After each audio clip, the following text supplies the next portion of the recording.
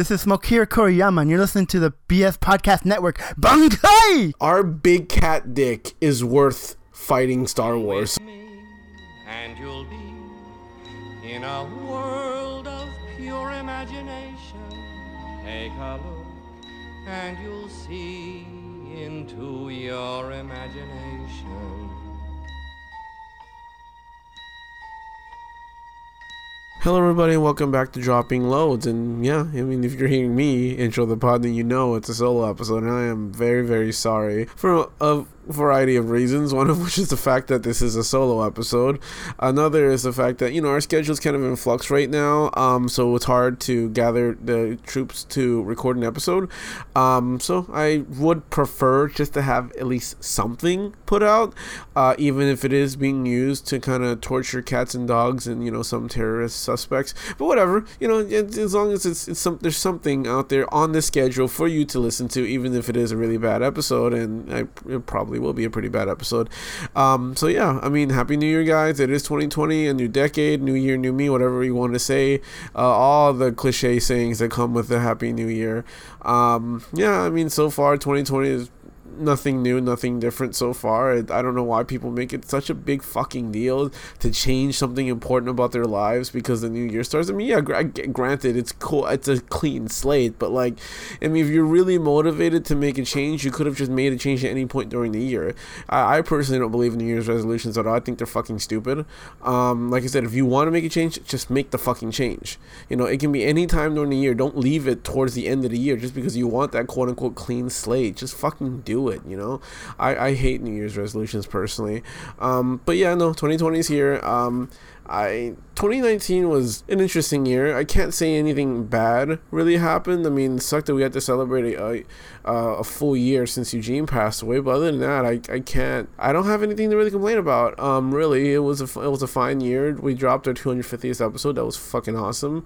I can't believe we've been doing it for that long. I got my new job that I actually really, really love. I'm sorry, I got in 2018, but I completed a full year in 2019, and I think it's the best job I've ever had in a really long time, at least. And also, I don't know if you guys saw on our social medias, but a local online Miami magazine kind of reached out to us to do like a very small, no big deal, honestly, feature on us. I guess someone recommended us because we're, you know, based in Miami and we're doing something creative and so on. So they reached out and they're just like, yeah, you want to do something? And I guess, I don't know what they get out of it, but like, we got a lot out of it because it was at the time, like, it was like a month or maybe a few weeks after the 250th episodes. I was like, this is going to be really fucking great exposure for our show.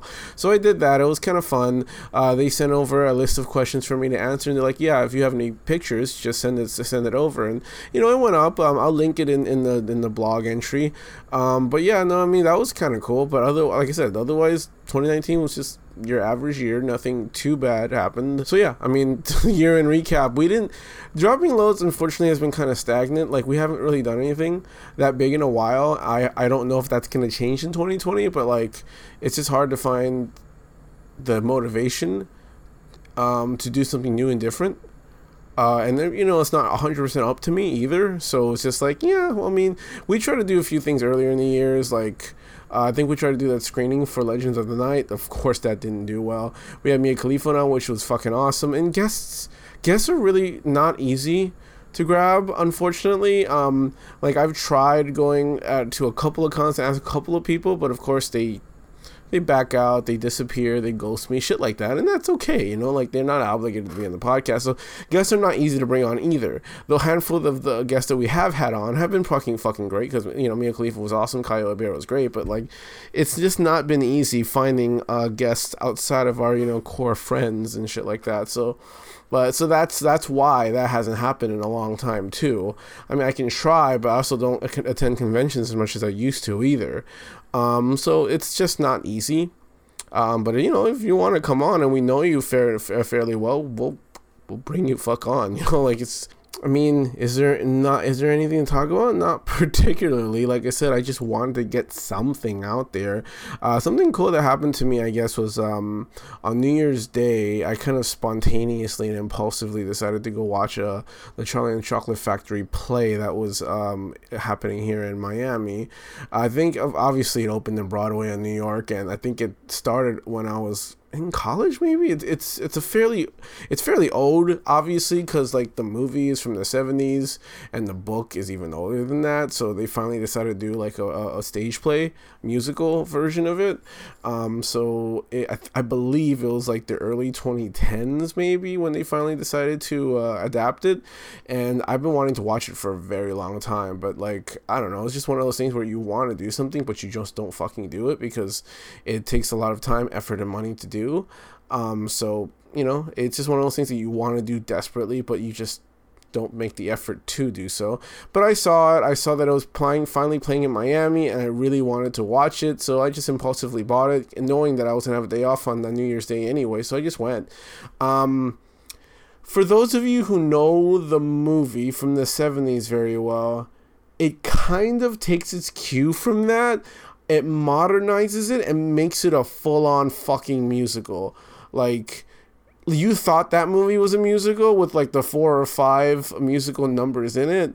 No, they really, like, I guess if you could say, like, I don't know how you would call it, but like, it's like, it's more of a musical than it's ever been in every sense of the word, and that's a bad thing because it's like every stereotype of musical that you know of, you know?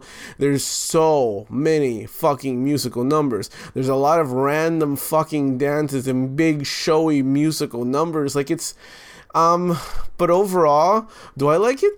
Yeah, it was fun. It was good. I mean, like, the only songs they took from the movie was "I've Got to Go and Ticket," which was originally sang by Grandpa Joe, and "Pure Imagination," which was of course sang by Willy Wonka. Both are pretty good renditions in the play, but of course they just couldn't leave Well Enough alone, and you couldn't just leave those songs as they were, as pristine and beautiful as they were. No, they had to add their own little piece to it every fucking time. So yeah, there was a lot of new songs that you do not recognize. So just be prepared for that if you ever do see it, because it is on tour. I think Miami was the first stop. So that's something to take into account, but it is musical up, I guess you could say, because it's a big, not a big production, it's a fairly large musical production. I mean, there's not a whole lot of special effects. The sets are just kind of fucking boring because it's just a screen with whatever background they want to project onto it, and they do have an orchestra. It's a small orchestra, but it's there, and I think the performances were good. There's a lot of, it just kind of relies a lot on humor. And sometimes it's funny, sometimes it's not. I just don't like the fact that it's more of a musical than it's ever been, and I don't know, something about that bugs me. I'm not saying that I don't like musicals, but like it's more of a musical than it's ever been, because I feel like it just kind of loses the spirit of what that movie was, which was not necessarily a musical. That's the thing. It was more of obviously it was a movie. It was more of a cinematic experience rather than that of a musical. And I don't know, I just felt like it just could have been that. It could have easily just took that movie and put it on the stage, maybe add like 1 or 2 songs. Obviously for the children when they were being, killed off one by one. That would have been fine because that's what happened in the book, and that's what happened in the Tim Burton version everybody hated. So I think that would have been totally fine just the way it was. We could just have a stage play. It didn't have to be a musical. It could have just been a stage play with with 4 or 5 musical numbers and shit like that, but not like an onslaught of music and fucking dancing and bad sets and yeah, it was just not as good as I would want it to be. I don't like the fact, like, from the get-go, in case you, again, like, just so you know, like, from the get-go, Willy Wonka's, like, center stage talking to you about his motivations and how he decides to open up a fucking candy store. Like, Why? Like, I liked Willy Wonka being extremely fucking enigmatic and mysterious. I like that idea. I think the original West End version, that was played in England, they didn't have Willy Wonka intro the fucking play like that, and they didn't have Willy Wonka as a candy shop owner. But I think what they did was they had the actor who played Willy Wonka playing a tramp that was kind of like omnipresent throughout the play, and then you find out later that was Willy Wonka, which is that's what Willy Wonka to me is. That's who he's supposed to be. An incredibly mysterious and enigmatic person that doesn't need to fucking provide exposition. That's even worse. That's not Willy Wonka to me, and it just kind of bugged me. They modernized it, Violet Beauregard is now she's like a viral star, YouTube star, whatever. She's into social media. Her dad is like her agent, and she lives in Hollywood, and she's trying to be the next big star. She has a YouTube channel, an Instagram, a Twitter, shit like that. And then obviously Mike TV, they kind of evolved him from the one from the Tim Burton version, and that he's like into video games, he's into phones, he's into technology and shit like that, instead of just TV, because TVs are fairly antiquated nowadays. No one really watches TV as much as they use their phones and tablets and shit like that. Veruca is still the spoiled kid because you can't really update that. Augustus Gloop is still like a fat kid. There's not really updating that. They also made Charlie more of like a dreamer. Instead of just being a nice, sweet, and kind kid, he was more of a dreamer. He was constantly thinking up and conjuring and creating like confectionery ideas, shit like that. So like he was more in line with what would be a better successor to Willy Wonka, which makes sense. That makes perfect sense actually. But yeah, instead of just being a quiet, nice, kind, and sweet boy that just kind of outshines the others because of how good he is as a child and as a person, they made him that, and also kind of a creative as well, someone that would be fitting to be a chocolatier. That's perfect. That makes a lot of sense. But I do like the idea of just him earning everything just from being a good kid. So especially juxtaposed against the other shitty kids. But that's fine. I was okay with it. Of the songs in there, I didn't like how big I guess they were. Like, there was a lot of movement on stage, a lot of bad sets, a lot of projections in the background. Like, it wasn't for me. But, like, the songs themselves, they were just meh. There were two songs I actually really, really liked. One of them was called Strike That, Reverse It, which obviously has to do with a line that he said in the 70s version when he said, there's so much time and so little to do. That was a pretty good song. And then there was one really fucking good song, actually, that was kind of a big musical number, but it was centered around Willy Wonka. It was called It Has to Be Seen to Be Believed, which is in the spirit of Wonka completely. That was a fantastic song. I really, really liked that song. And the rendition of Pure Imagination and I've Got to Go and Take It was good too. Would I recommend it? Yeah. I mean, like, if you're a big fan of that like IP, I think it's worth watching and just noting the differences, because there's a lot of weird little changes they made. For instance, the kids do sing, whereas the original version, Charlie sings a lot, actually. In the movie, Charlie doesn't really sing. He provides background, and so I've Got a Golden Ticket, and the other kids don't sing except for Veruca, which for some odd reason she has her own fucking song, which Charlie didn't. But in this movie, it's kind of like the reverse. Charlie has a lot of musical numbers. Mike TV does sing, Augustus does sing, Violet sings a little bit, and Veruca straight up doesn't sing. Weird, huh? And another thing is, for some odd reason, like, they just keep changing the way Veruca dies. Like, it's so fucking weird. Like, I'm so confused by it, because the original book showed her wanting a squirrel.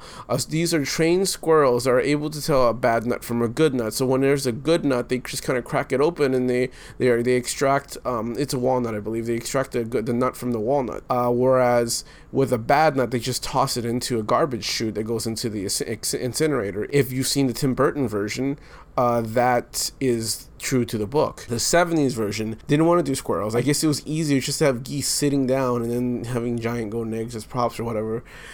So they did that, and it was kind of the same concept, but it wasn't the squirrels judging anything. They just literally had giant fucking geese laying there, and then a giant fake golden egg would fall onto a weight that determined whether it was a good or a bad egg. And of course, she wanted a golden goose, and she wreaked havoc until she stood on the scale. It deemed her a bad egg, and then she fell into the garbage chute. So it's different, but like it ends the same way. This one took it a step further. I mean, they had squirrels. The squirrels were there, so they went back to the book and they brought back the squirrels, but it was a weird kind of acid trippy dance sequence. And then for whatever the fucking reason, the squirrels just kind of grabbed a mannequin of Veruca, like kind of held her up in the air for a bit before they tore her to pieces. That is stupid. I'm sorry. That's fucking dumb. It's more gruesome than it's ever been. But like, the whole point, I think, of the books and the movie is that, yeah, there's something going on with Wonka. He's a little fucking off, and it seems like he's genuinely trying to kill off each child one by one. But every fate of every child is left in question. It's ambiguous on purpose. You don't know what really happens. You know that it doesn't end well, but you don't know if they die. Augustus Gloop got sucked up the fucking tube, and we don't know what happened to him.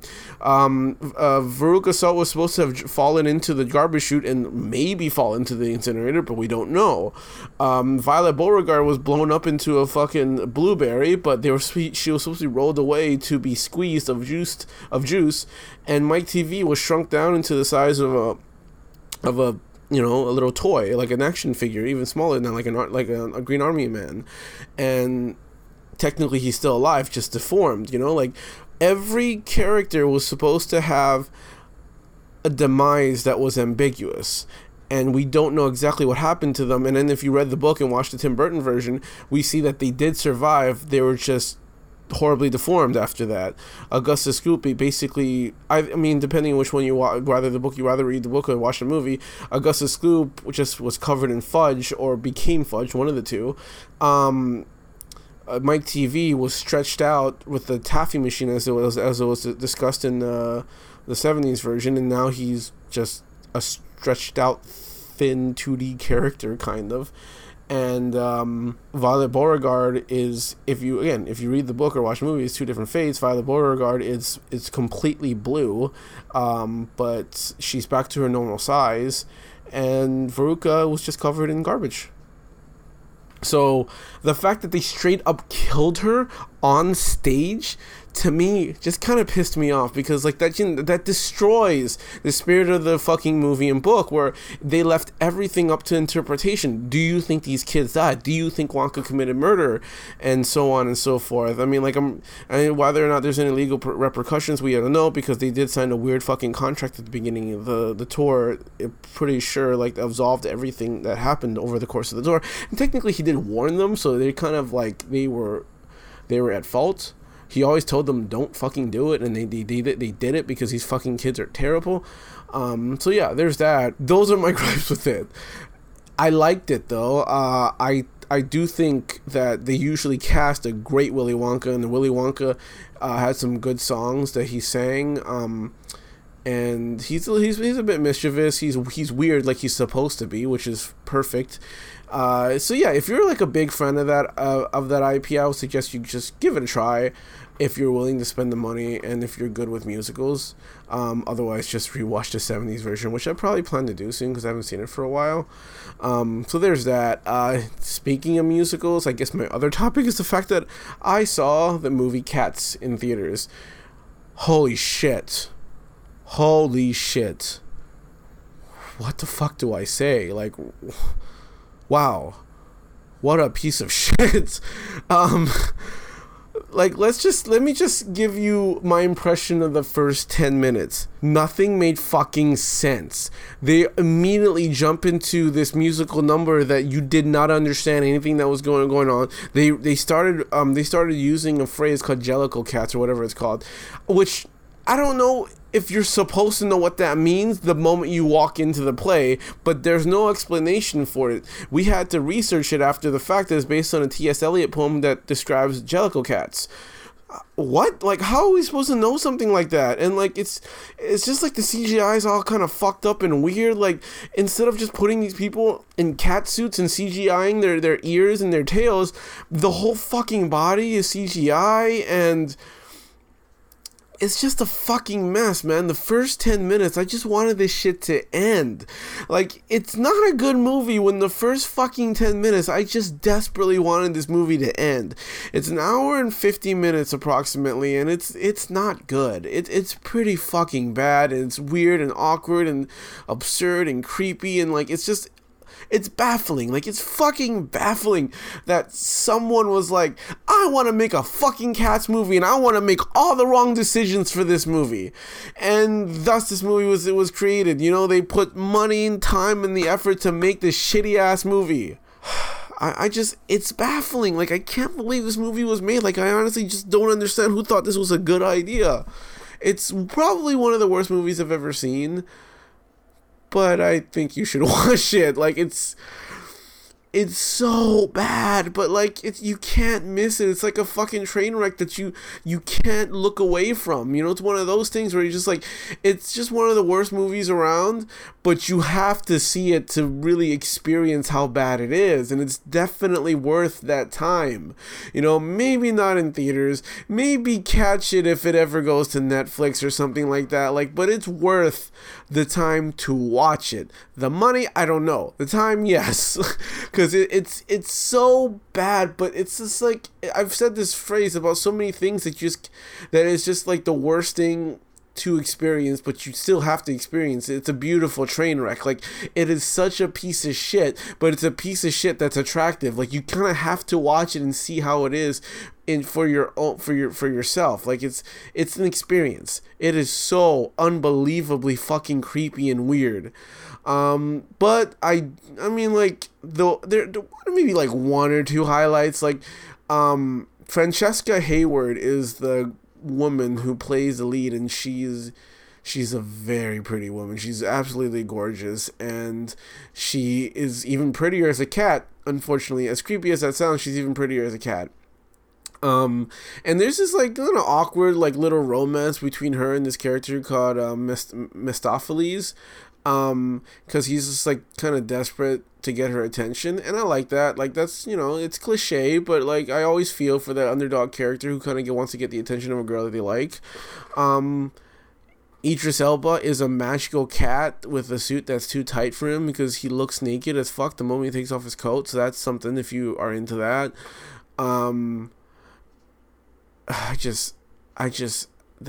That's the only other thing. I mean, Jennifer Hudson's okay, I guess. Like, she's crying a lot and she's constantly hunched over. But no, that's all right now, I'm trying to find the good points in this movie, and it's hard. It's really fucking hard. If you want to watch it, like, at the very least, Francesca Hayward is gorgeous, and as much as I can't stand Taylor Swift as a person, she's pretty fucking hot in this movie too. But that's about it. I mean, there's nothing more to say. It's a fucking terrible movie. It's one of the worst movies I've ever seen. That's definitely worth your fucking time, though. Like, it's worth a laugh afterwards. You know, an hour and 15 minutes of your time. Watch it, enjoy how fucking terrible it is, and then after that, just laugh about it later on, because people spent money on that piece of shit. People spent money on it, like, and the effort and the time, and I just don't get why it happened. I don't get why this was worth their everything. Wow, like, it's a bomb. Of course, it's a box office bomb. It made no fucking money, and of course they decided, like, let's compete with the Star Wars. So yeah, that's something to take into account. They decided, like, our big cat dick is worth fighting Star Wars. So they put it out on the same weekend as Rise of Skywalker, which, you know, to be fair, it's probably the best time to compete against Star Wars because everybody fucking hated Last Jedi, and you're not allowed to like Rise of Skywalker. So that's something to think about, actually, strategically, whether or not that's a good idea. It's, you know, it's up to you to interpret.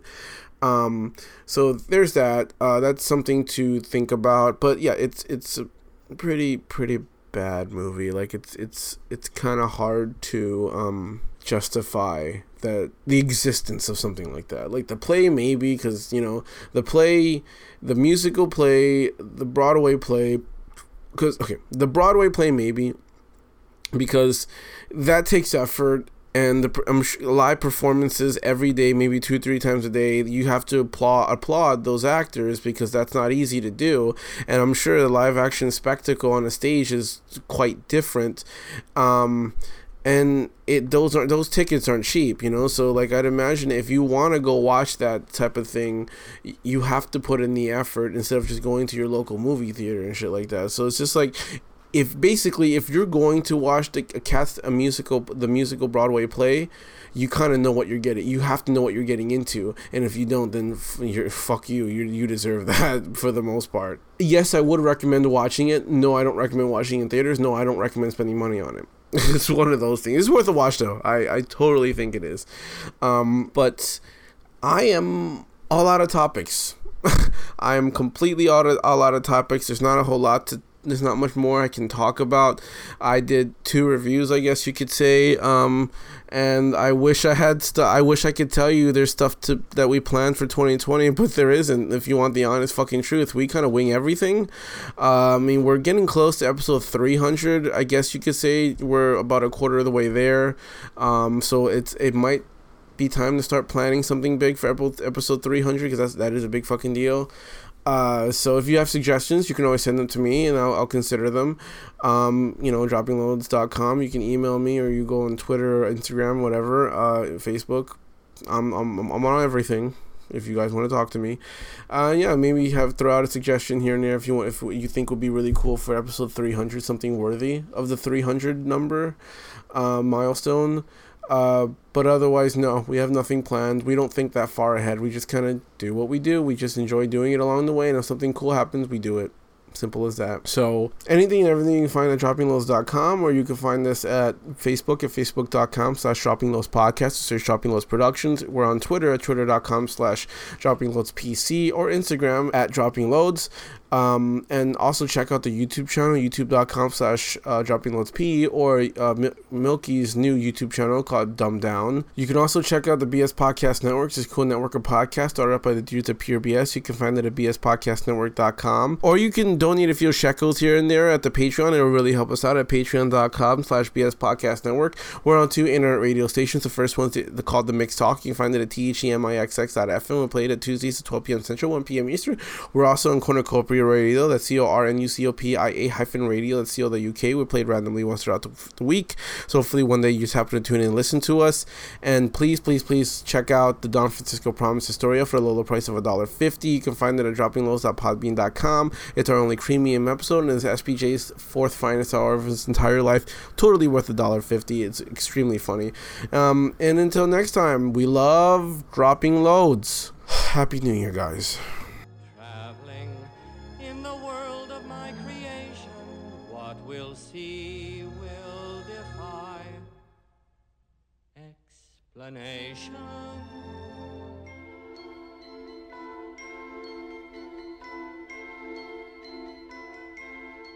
I want to make a fucking Cats movie, and I want to make all the wrong decisions for this movie.